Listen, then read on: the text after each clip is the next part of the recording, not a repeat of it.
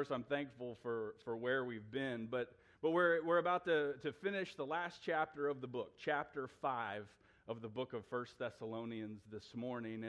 And in verse 16 of chapter 5, what we've been seeing, something happened in verse 16 of chapter 5. And Paul, Silas, and Timothy, they just start hitting us as they write. They just start hitting us with kind of these rapid-fire statements and these rapid-fire exhortations. And they do that through the rest of this chapter. And so this morning we're gonna finish what is left of these last 4 little rapid-fire statements that we get hit with.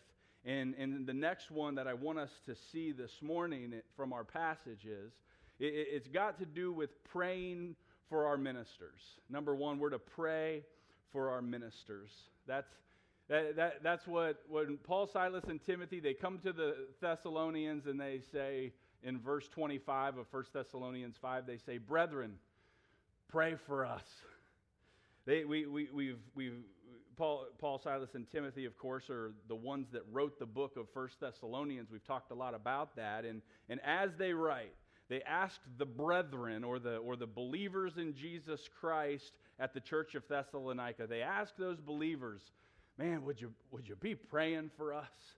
We've talked about a lot over the last couple months. We've talked about the ways that we're to function together as the body of Christ, as a church body.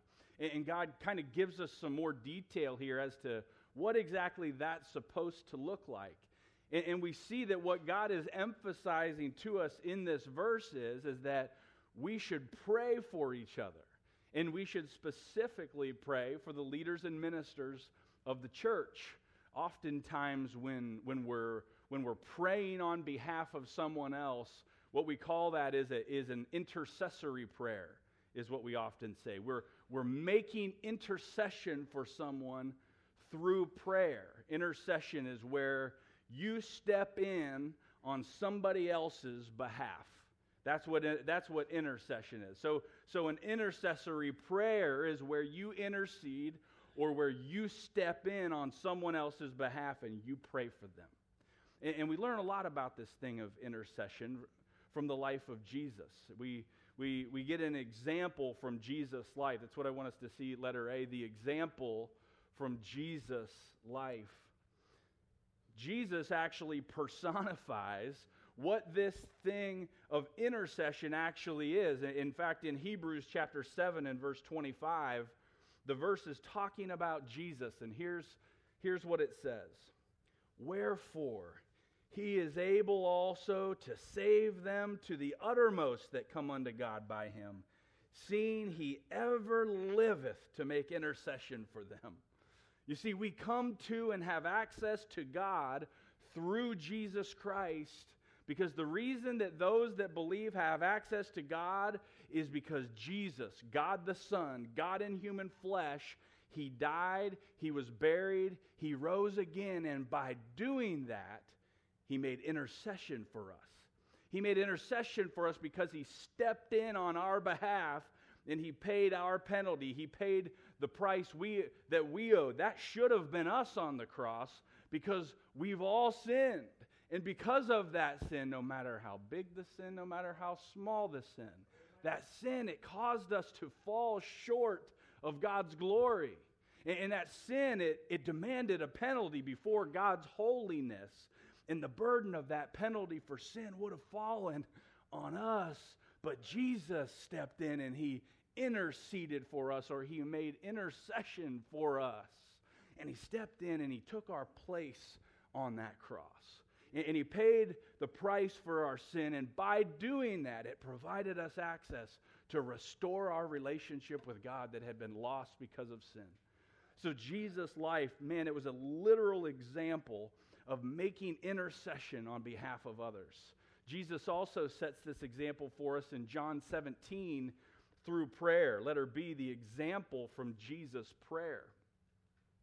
In John chapter 17, in verse 20, Jesus is praying, and He's been praying an intercessory prayer for the disciples and those that believed on Him. And then in verse 20 of this intercessory prayer, He says, Neither pray I for these alone. Check this out. But for them also which shall believe on me through their word. Jesus prays, listen, not only for the believers and the disciples during the time he was alive, but he prayed for those of us that would believe the truths as a result of the exponential effect that the word of the disciples had. Jesus prayed for us. Jesus prayed for you and me. Does that blow your mind or what? And one of the things Jesus is doing is he's modeling for us how we ought to be praying for each other. And we should all be praying for one another, and we should especially be praying for our leaders and ministers according to what we saw in 1 Thessalonians 5:25. You know, every leader and minister of every church on the planet has something in common. There's a lot of differences, but I can guarantee you there is something they have in common. And it's at the end of the day, though they may be people that have been put in positions of leadership by God, some may have been gifted by God in specific ways, and some people that maybe God is using in some incredible ways. At the end of the day, what they all have in common is they're flawed and sinful, and even though they may have some strengths, they also have some weaknesses. And they're all made up of the same flesh that we're all made of and are capable of royally dropping the ball and falling short. And in addition to that, for those that are God's true ministers, they have an even bigger target on their back than most. Oh yeah, Satan and his minions, don't get it twisted. They want to take down every single believer in Jesus Christ, make no question about it. The devil he's shooting those fiery darts or arrows, and he's walking around seeking whom he may devour, and that goes for every single believer in Jesus Christ. But when the way you're used by God begins to increase, so does the size of the target on your back. And so it's important that we see what God is trying to say to us in this verse in 1 Thessalonians, which is we need to be sure that through prayer we're making intercession on behalf of our leaders and our ministers. We need to make sure we're stepping in on behalf of our leaders and ministers of the church and lifting them up before the Lord in intercessory prayer. Pray that God will give them direction as they lead the church. Pray for their families and pray for their marriages. Pray God will use them to boldly and unashamedly proclaim His word. You see, the church, we're the body of Christ. And as the body of Christ, we've been left here to accomplish the same things that Jesus Christ accomplished in His physical body when He was here. And God's design is to use this spiritual body of Christ the same way He used that physical body and proclaim the gospel to the world, establish people in the faith, build them up in the faith so that they can proclaim the gospel to the world and build others up in the faith and establish them in the faith. And so that work that we call discipleship can exponentially spread and multiply, and we can reproduce reproducers. And so because of the unbelievable importance of what's supposed to be going on in this place, we must make sure we're praying for the elders and leaders and ministers of the church. And so as we study this verse this morning, I can't help but use it as an opportunity to ask for the same. Can I ask you, will you pray for the leadership of this church? Will you make a point to do that? Can I ask you to pray for the pastors of this church? Can I ask you to pray for me? I know a lot of you already do, and I should ask for that more than I do. But would you pray for me? Man, we covet your prayers, and we need your prayers. Please pray for us. And then next, in our passage this morning, we see that there's something else that the brethren ought to be doing. The brethren ought to be praying for their leaders, but something else we're to be doing is we're to approach each other in love. We're to approach each other in love. Now, I know you're all thinking, what am I going to do with this verse? Greet all the brethren with a holy kiss is what 1 Thessalonians 5:26 says. Now, we got to be careful with this verse, guys, because otherwise you'll be smooching with everybody, right? Snuffy, Al, Leo, Little Mo with the gimpy leg, cheeks, bony Bob, Cliff. I could go on forever, baby. But this would have been customary back in that day culturally, right? A cheek-to-cheek type of thing. And as you can see from the verse, the type of relationship that we, the brethren, keeps coming up, or these brothers and sisters in Christ, the relationship that we ought to have with each other is a holy one. It's a holy one. That's why it's called a holy kiss.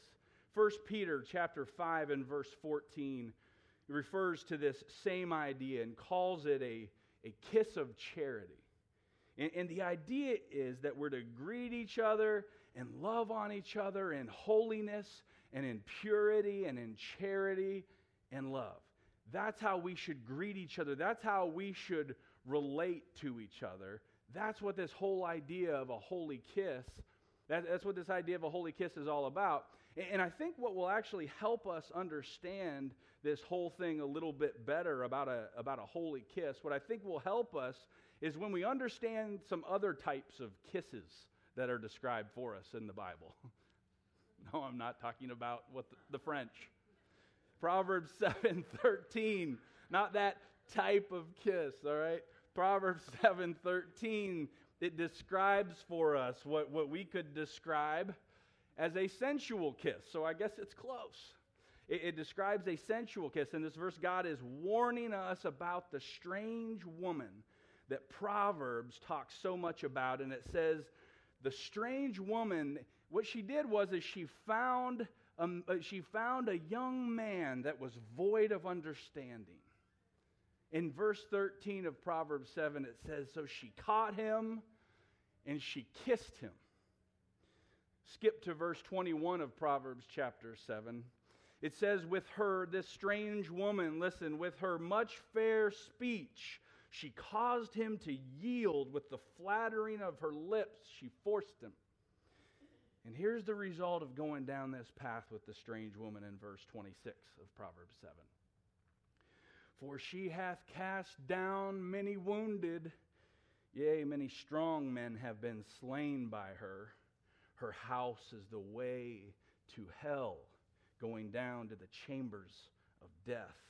And what I want us to notice is that with this sensual kiss from the strange woman, her actions and her words, they say one thing, but her heart is in a completely different place.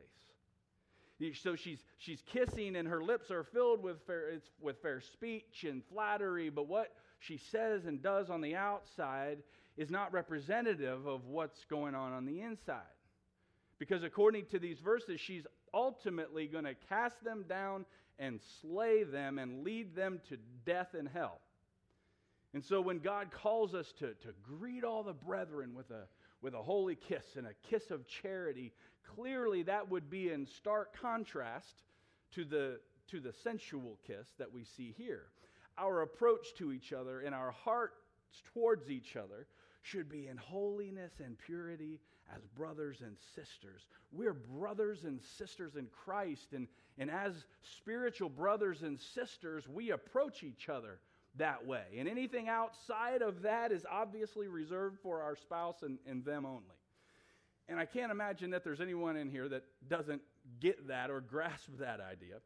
But the main thing I want you to see as we're looking at the way that this kiss is described is that this sensual kiss, specifically linked to the strange woman, is a kiss that's connected to everything seeming right on the outside.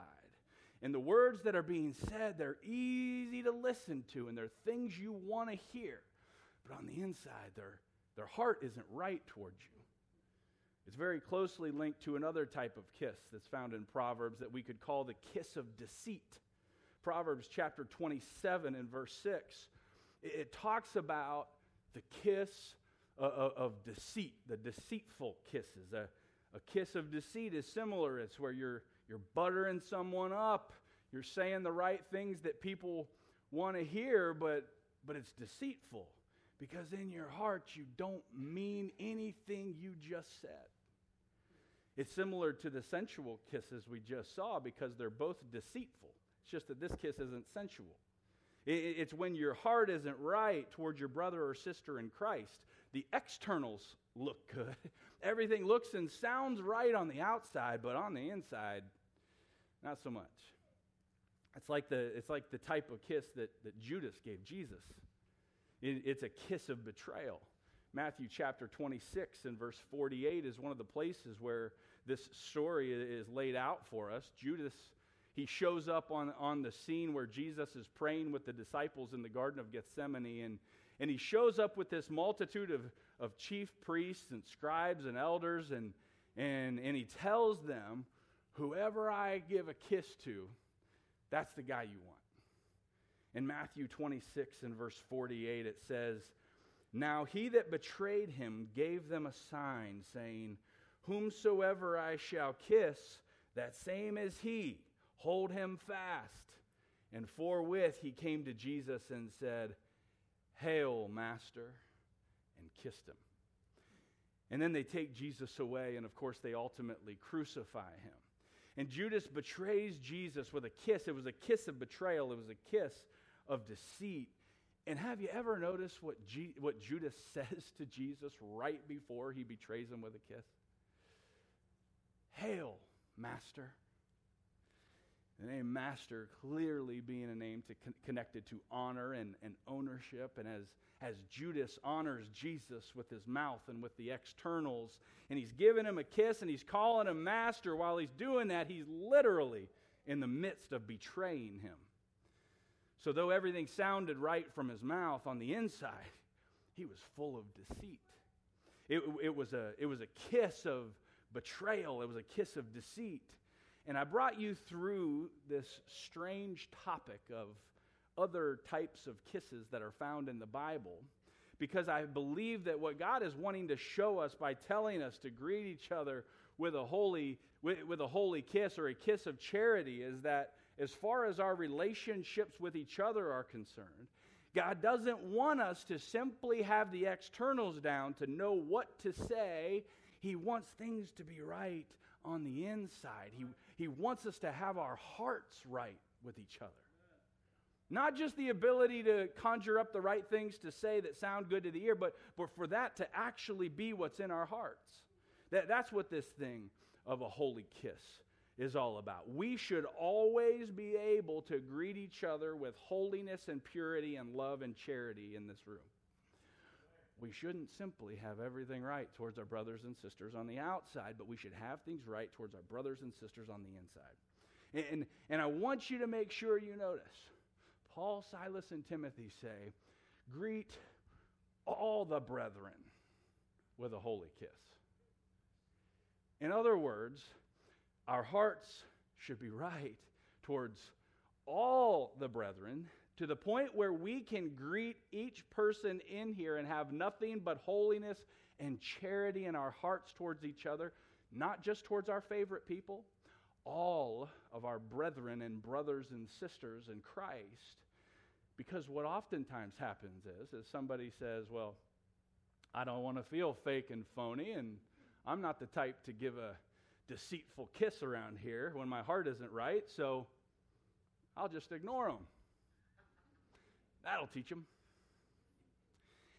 And I think sometimes we pat ourselves on the back like, well, I'm just not fake like that. I'm just not deceitful, and I'm not fake like Judas and the strange woman are. I'm not like that. I'm not going to act like we're cool if we're not. Okay, then, well, let me ask you, what's it going to take for you to be cool with them? I'm serious, because again, 1 Thessalonians 5:26 says, greet all the brethren with a holy kiss. All meaning there isn't anyone in here that you should have to ignore because you're unable to sincerely greet them with a heart of charity and holiness. Listen, being wronged by someone and what they did to you is something they had control over, but our heart toward the one that wronged us is something we have control over. Other people wronging us isn't a justification for our hearts being wrong towards them. As brethren in Jesus Christ, we should be able to love one another in all holiness and all charity amongst all the brethren. And then there's another admonition that the brethren are given here in this passage that we need to be sure to understand, and it's this. Number 3, we're to unify around the truth. We're to unify around the truth. 1 Thessalonians 5:27 says this, I charge you by the Lord that this epistle be read unto all the holy brethren. So as Paul, Silas, and Timothy write, they're telling the Thessalonians that they need to share this letter that we now know as the book of 1 Thessalonians. They need to share that thing with all the other believers. And yes, of course, it's to give the other believers access to the inspired truths contained in the book of 1 Thessalonians that they wouldn't have had access to otherwise. But it was also to get everyone, listen, working off of the same sheet of music. Because God has always desired that the body of Christ be a place where there's unity. And so in order for there to be unity, everyone has to be working off of the same sheet of music. One of the reasons our worship band sounds so good is because they're all working off of the same sheet of music. A little talent doesn't hurt anything either, but that talent will only take you so far if you got 2 different sheets of music in front of you, won't it? So it's because of that they sound unified. They're functioning together. If they weren't all operating off the same sheet of music, it would be a mess up here. And it would be the furthest thing from sounding like they're in unity with one another. And God's desire is that for all believers and as believers in Jesus Christ is that we would, of course, spread that word to others and give others access to the truths of the Word of God, but also that we would be operating off of the same sheet of music and with the same understanding of biblical truth. 1 Corinthians chapter 1, it lays this idea out for us. Paul is writing to the church at Corinth, and there were divisions and contentions over differing beliefs in the church. And in verse 10 of 1 Corinthians 1, he says, Now I beseech you, brethren, by the name of our Lord Jesus Christ, that ye all speak the same thing, and that there be no divisions among you, but that ye be perfectly joined together in the same mind and in the same judgment. Paul says, I'm begging you, my brothers and sisters, in Jesus' name, every one of you needs to be working off the same sheet of music and speaking the same thing. Paul says there shouldn't be divisions among you, and there should be unity so that you're perfectly joined in the same mind, in the same judgments.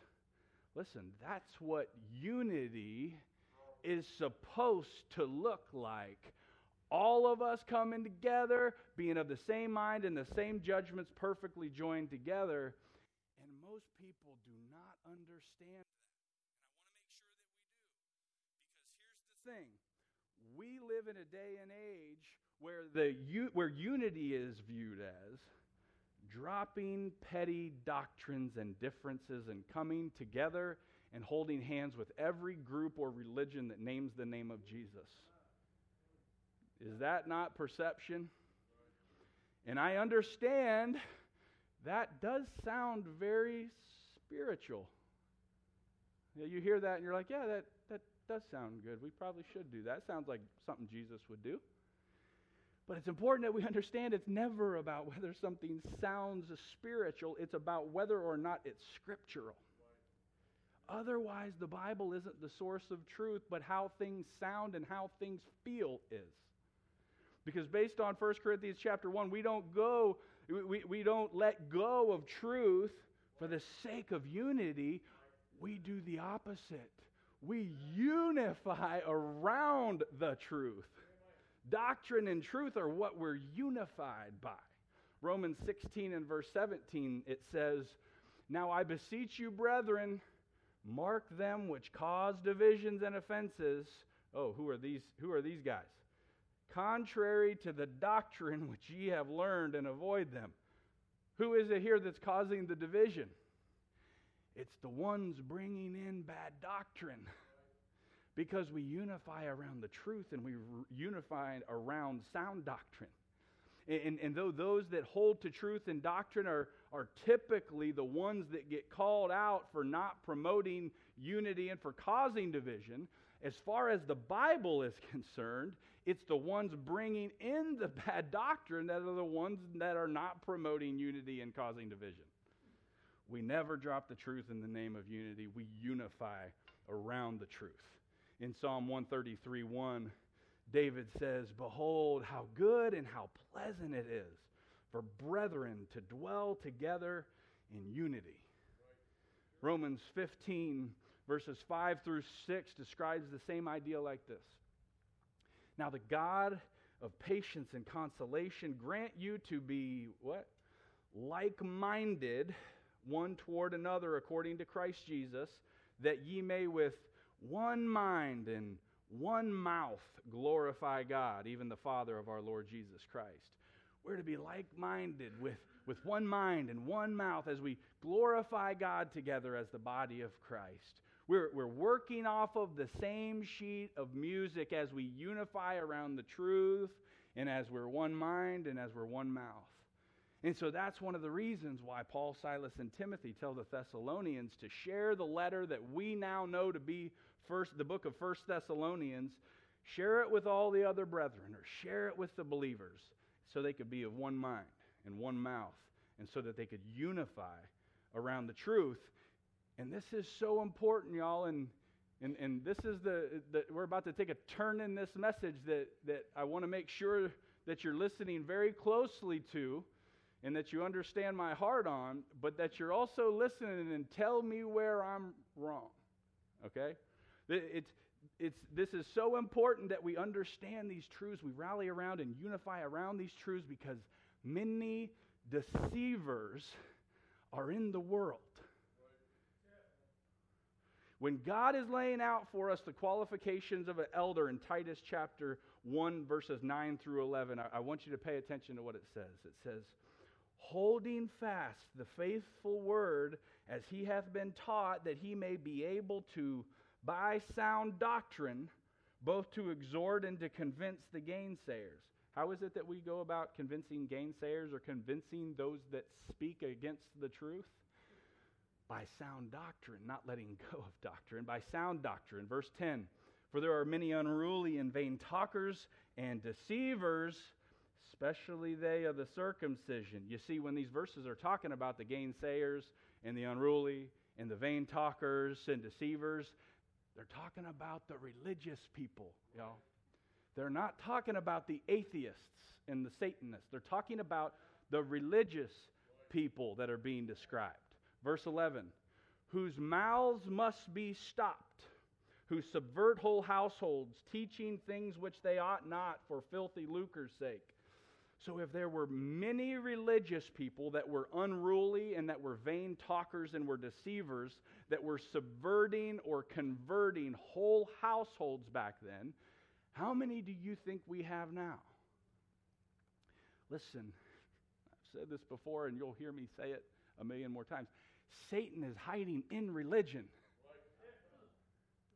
And he's seeking to deceive. He's using people and he's using religious systems that name the name of Jesus.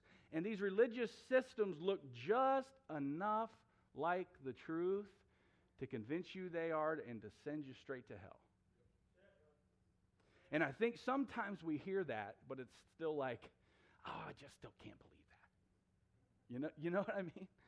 Listen, the best counterfeits are always the things that look the most like the real thing. But at the end of the day, the counterfeit has no value at all. Remember, that's how Satan has always operated. This isn't some new idea he conjured up. He's always been doing this. The first recorded words of Satan in the Bible are found in Genesis chapter 3 and verse 1. And they are, "Yea, hath God said?"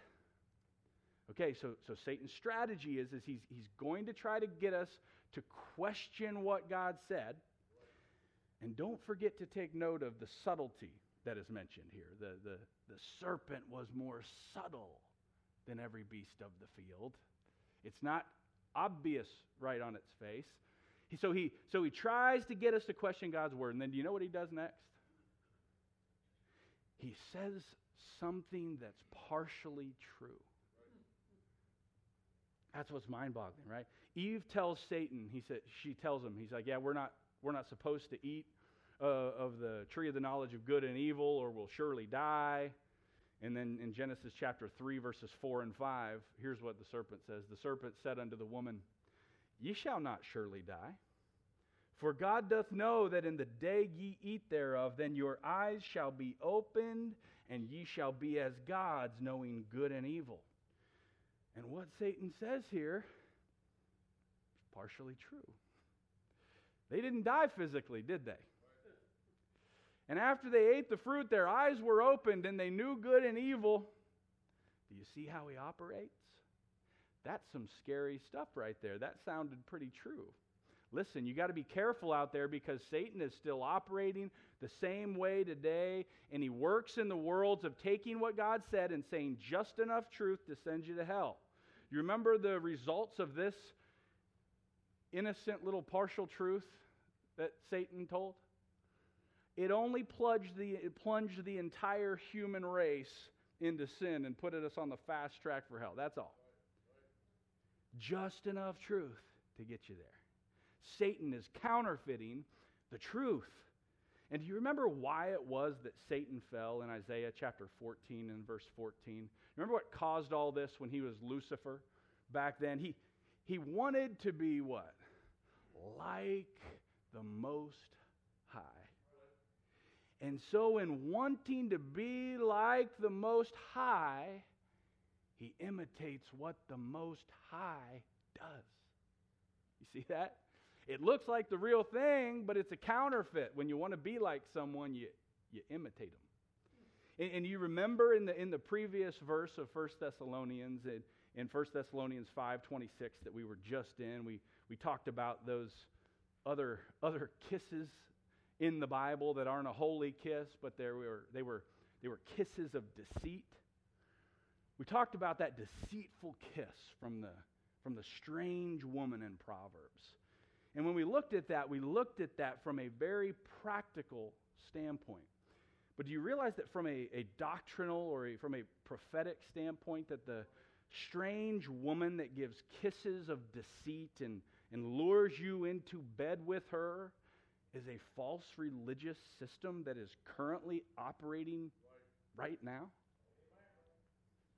In Revelation chapter 2 and verse 20, Jesus is talking to the church in Thyatira here, and he mentions a strange woman there by the name of Jezebel. And just like the strange woman in the book of Proverbs, you can see in these verses that Jezebel seduces with her nice-sounding but deceitful words to get people to commit spiritual fornication and commit spiritual adultery with her. And this strange woman Jezebel is clearly picturing a false religious system. The actual person Jezebel had been dead since about 850 BC. She was a picture here. So when you see that, you begin to understand what the strange woman all through the book of Proverbs is actually painting a picture of. It's a picture of a false religious system that leads you to hell by using good-sounding, seductive words and a deceitful kiss.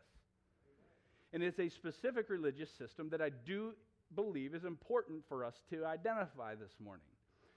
But instead of me telling you who it is, I want you guys to go on a quick journey with me, if you would, and I want everybody to put on their Hardy Boy hats and their Nancy Drew glasses, and I want you to tell me the religious system that the Bible is describing. I'll save my stuff for the end. I'll just let you listen and you begin to gather information and see where this leads us. We get a lot of details about this system from Revelation chapter 17. In Revelation chapter 17 and verse 1, it describes this false religious system, which is the strange woman. It describes this false religious system as the great whore. And in Revelation 17:4, I want you to take a look at how this great whore is described. Listen closely. The woman was arrayed in purple and scarlet color and decked with gold and precious stones and pearls, having a golden cup in her hand, full of abominations and filthiness of her fornication. Okay, those are a lot of very specific details. I think we can start getting some traction already here. Those are pretty specific. Would you agree? Those are some clues that we need to file away. Skip to verse 6 of Revelation 17. It says, "And I saw the woman drunken with the blood of the saints and with the blood of the martyrs of Jesus. And when I saw her, I wondered with great admiration." So gather this. So it's a religious system with a history of martyring believers. Okay? Skip to verse 18. "And the woman which thou sawest is that great city which reigneth over the kings of the earth." So again, just like the strange woman in the book of Proverbs, in Revelation 17, the strange woman is described as that great whore, and though the woman is a religious system, the woman is also a city. Do you see that? The woman is also a city. It's a religious system that's connected with a city. Okay? She's a great city. It's a city that would have to be around 2,000 years ago and be around also when the Lord comes back, and be around for everything in between, for the fullness of this prophecy to make sense.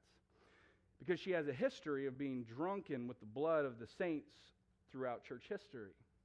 So she had to have been around back then, and she has to be around now, and she has to be around all the way in between. And she's a city that reigns over all the kingdoms of the earth. This is a religion. It's also a city. And the kingdoms of this earth identify with her as their city and religion. In this same chapter, in Revelation chapter 17 and verse 2, it shows us this: "With whom the kings of the earth have committed fornication, and the inhabitants of the earth have been made drunk with the wine of her fornication." So, this woman who is a city, who is a religion that exists all over the earth, that the whole world identifies with, has as her colors scarlet and purple, covered in gold, precious stones, and pearls. Okay, her symbol is a golden cup, and is associated with drinking wine in her worship, and has a history of killing Christians that will not bow down to her teaching. If that's all you had to go off of, just start making a list of all that qualify, and your list is getting pretty short pretty quick. Okay, now let's look at Revelation 17:1 again and see a little bit more detail about this city that we're talking about. This is important, Revelation 17:1. "And there came one of the seven angels which had the seven vials, and talked with me, saying unto me, Come hither, I will show unto thee the judgment of the great whore," here's the detail, "that sitteth upon many waters." All right, so this woman that is a religion and a city sits by the sea. Geographically, and when we compare Scripture with Scripture, we will understand it's the Mediterranean Sea. But let's add another piece to our puzzle here in Revelation 17:9. Here's what it says: "And here is the mind which hath wisdom. The 7 heads are 7 mountains on which the woman sitteth." 7 mountains. So the woman, who's a false religion and a city, sits on 7 mountains. Have you ever heard of the city of 7 hills before? Have you ever heard of the most famous city of 7 hills? Do you know of a city on the banks of a sea that's situated between 7 hills?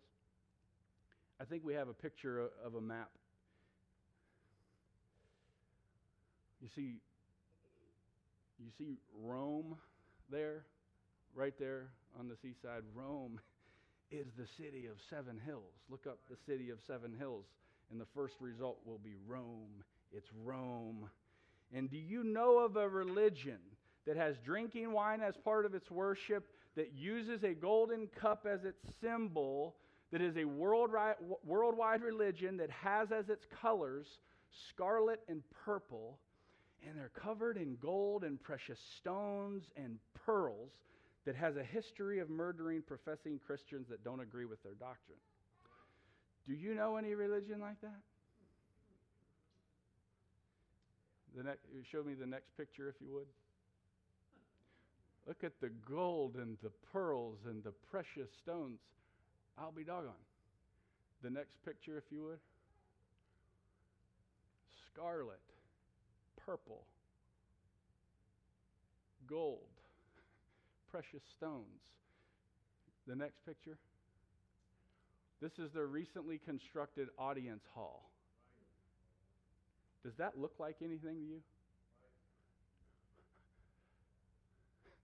I mean, does that? I know it's fallen out. It's a serpent. Unbelievable design. Really creepy. He sits. They sit and speak from the mouth of the serpent.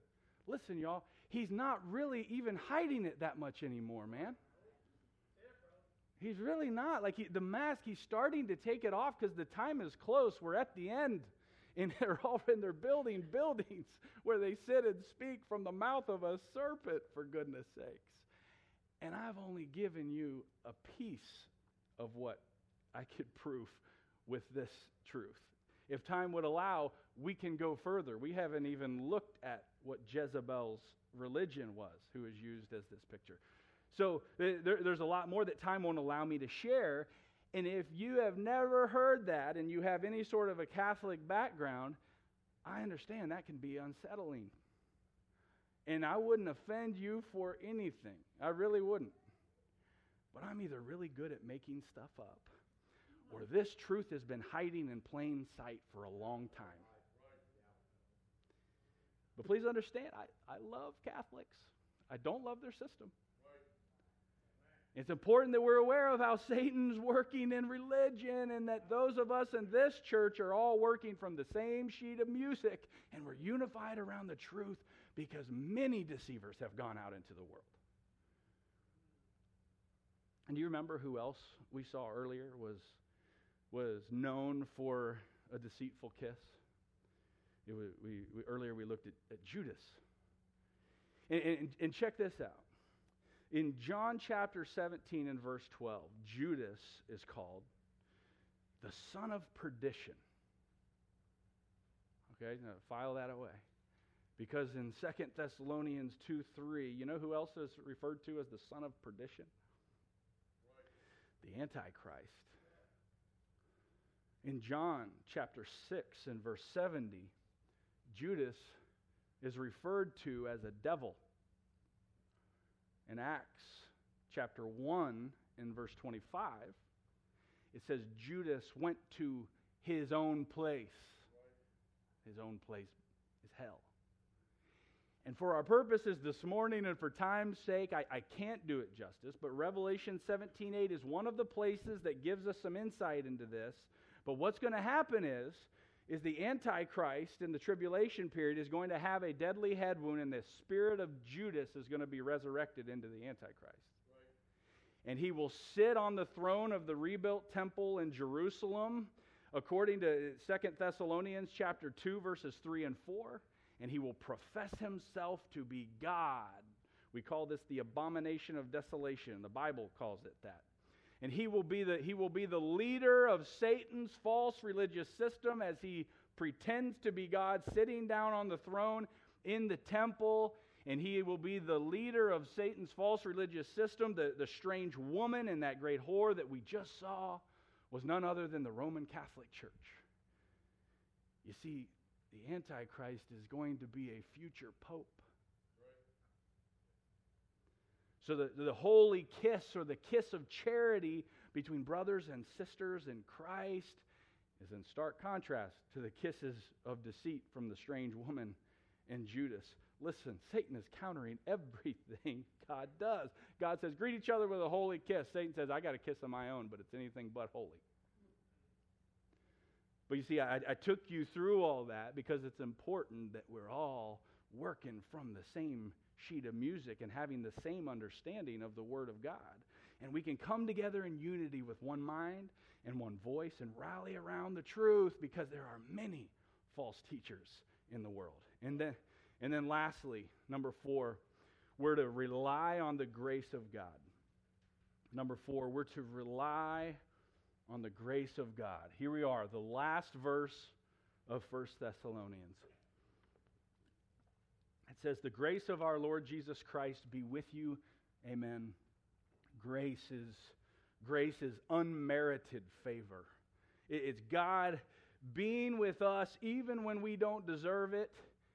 And listen, if we're ever to scratch the surface of doing what we've seen throughout our study of the book of 1 Thessalonians and doing what we've been called to do, then we're going to need God's grace to do it. Because He has to strengthen us to do it. He has to empower us. It's only by His grace. We can't do it by our own strength and power. It's only His. And the wonderful thing about that, though, is God is more than willing to rain down His grace upon us. And in fact, He already has. We as believers in Jesus Christ have already received an abundance of grace, haven't we?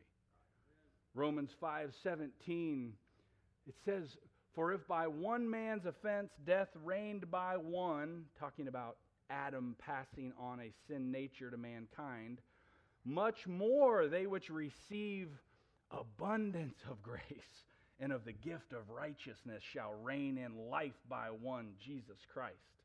With all that we've been forgiven of through salvation in Jesus Christ, we have already received an abundance of grace. But the great thing is, His grace never runs out. According to 2 Peter 1:2, it's even grace that has the ability to be multiplied. It says, grace and peace be multiplied unto you through the knowledge of God and of Jesus our Lord. We've already received an abundance of grace at salvation, but we still have access to more, so much more that we can live in multiplied grace. And according to this verse, the way we do that is through the knowledge of God and Jesus Christ. Through continuing to grow more and more in the knowledge of the Lord, we have access to multiplied grace. We have access to multiplied, unmerited favor being poured upon us. And I get it, man. There are seasons of life where we don't feel like we're living in the midst of multiplied grace. Whether we haven't been accessing it through the knowledge of the Lord, or whether there are circumstances that have caused us to feel like that, here's what we can bank on, though. As believers in Jesus Christ, according to 2 Corinthians 12, verses 7 through 10, just like when Paul had what he called a thorn in the flesh, something that was working against him that even included Satan's involvement. As believers in Jesus Christ, we can rest in the promise of verse 9. This is a wonderful verse. And he said unto me, verse 9, my grace is sufficient for thee, for my strength is made perfect in weakness. Most gladly, therefore, will I rather glory in my infirmities, that the power of Christ may rest on me. Therefore, I take pleasure in infirmities, in reproaches, in necessities, in persecutions, in distresses for Christ's sake. For when I am weak, then I am strong. No matter how low we feel in life, no matter how the circumstances of our life can bring us down, we can rest in the fact that God's grace will be sufficient. We may not always be living in the midst of what we believe to be multiplied grace, but no matter where we are or how we feel, His grace will be sufficient for us. In other words, His grace will be enough. God will always supply us with enough grace to get through whatever it is that we may be going through. It may feel like there's just enough, but there will be enough. So Paul brags about his infirmities, because the more infirmities he has, he says, the more power he'll get from Christ to overcome those infirmities and complete the mission that God had for him. But listen, just like with everything with God, He's not going to force it on you. He promises to show up with the grace. It will be sufficient for us no matter what, but we've got to receive that grace and not reject it. Just last week we saw from verse 24 of 1 Thessalonians 5 in the same chapter that the one that called us will be faithful to do it. In other words, God will be faithful to empower us to do what He's called us to do and give us grace to be able to accomplish what He's called us to and complete the mission that God has for each and every one of us. So as Paul and Silas and Timothy, as they're ending this incredible letter, these were the final 4 exhortations that they leave with us. First, pray for each other, especially pray for your ministers and your leaders. Next, greet each other with a heart of love, not deceit, but genuine love in your heart. Be able to go up to anybody with the right heart. That's your choice. They may have chosen to wrong you. Your choice is to be able to come to them with a loving heart and in charity and be able to greet them sincerely. Next, they show us where to unify together around the truth, be of one mind, one mouth, speaking the same thing, holding fast and holding tight to the truth of God in a world filled with false teachers. And then finally, as we attempt to do the things we mentioned, and as we attempt to apply all the things that we learned from this study, man, may we always remember it can only be done through God and His grace on our lives. But He wants to give us that grace, and we have access to that grace. Let's pray. Father, we thank You for these truths that You lay out in Your Word. We thank You for how rich it is. We thank You for how if we just come to Your Word and we take You literally and we believe the words that we're saying, we compare what Scripture with Scripture, we compare spiritual things with spiritual things, God, You can really enlighten what is going on in our lives and in the world. And I pray, God, that You would help us to apply the truths we've learned. I pray, God, that we would all get rooted in sound doctrine. I pray that we all would be praying for each other as brothers and sisters in Christ, that our hearts would be right towards each other, God, and I pray that Your grace would supply our every need. We know it will be sufficient for us. I pray it would empower us to accomplish all the things that You've called us to, not only in this chapter, but in this book. And God, I pray that we would be faithful to those truths. I pray we'd be faithful to the truths that we learned this morning, get them in our hearts, get them in our lives, understand why we believe what we believe so that we won't be tossed around with every wind of doctrine around there, getting lost in these last of the last days that we live in. In Your name we pray. Amen.